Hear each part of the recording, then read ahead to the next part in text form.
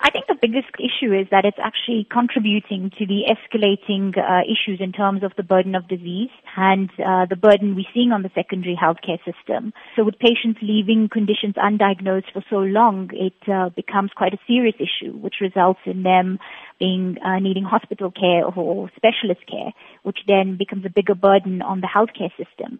But also it reduces their quality of life because they failed to seek assistance earlier on and actually practice what we call responsible self-care for themselves. What are some of the dangers of self-medicating for an extended period of time and not consulting a doctor regarding a particular condition? So I think, the biggest issue is self-medicating, and depending on the type of illness or disease that you have, can mask the symptoms of the condition.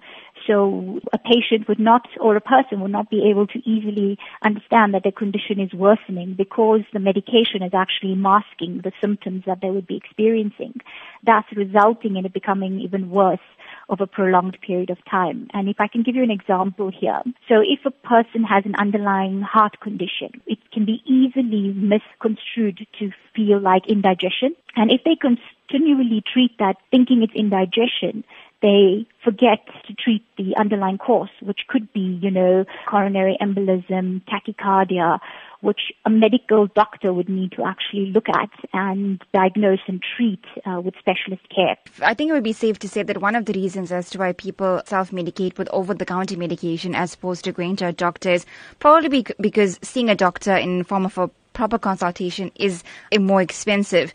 Would you say that leaving a condition untreated would essentially result in being more expensive in the long term because the condition has gotten a lot worse without being diagnosed? Yes, definitely. And I think there's a lot of evidence to support that. It's not just a myth, it's actually a fact. With patients not practicing responsible self-care. And when I say responsible self-care, it's not just medicating. It's really taking responsibility for your own health, ensuring that you're going for regular medical checkups, doing your regular tests, making sure you're checking the big four, your cholesterol, your blood pressure, your glucose levels, as well as your BMI, which controlling or managing those four elements can help ensure that, you're living a very long and healthy life. The evidence is clear that if you are not going to practice responsible self-care, then you are going to end up with major issues in the long term, which will be more expensive for you, but also can be life-threatening.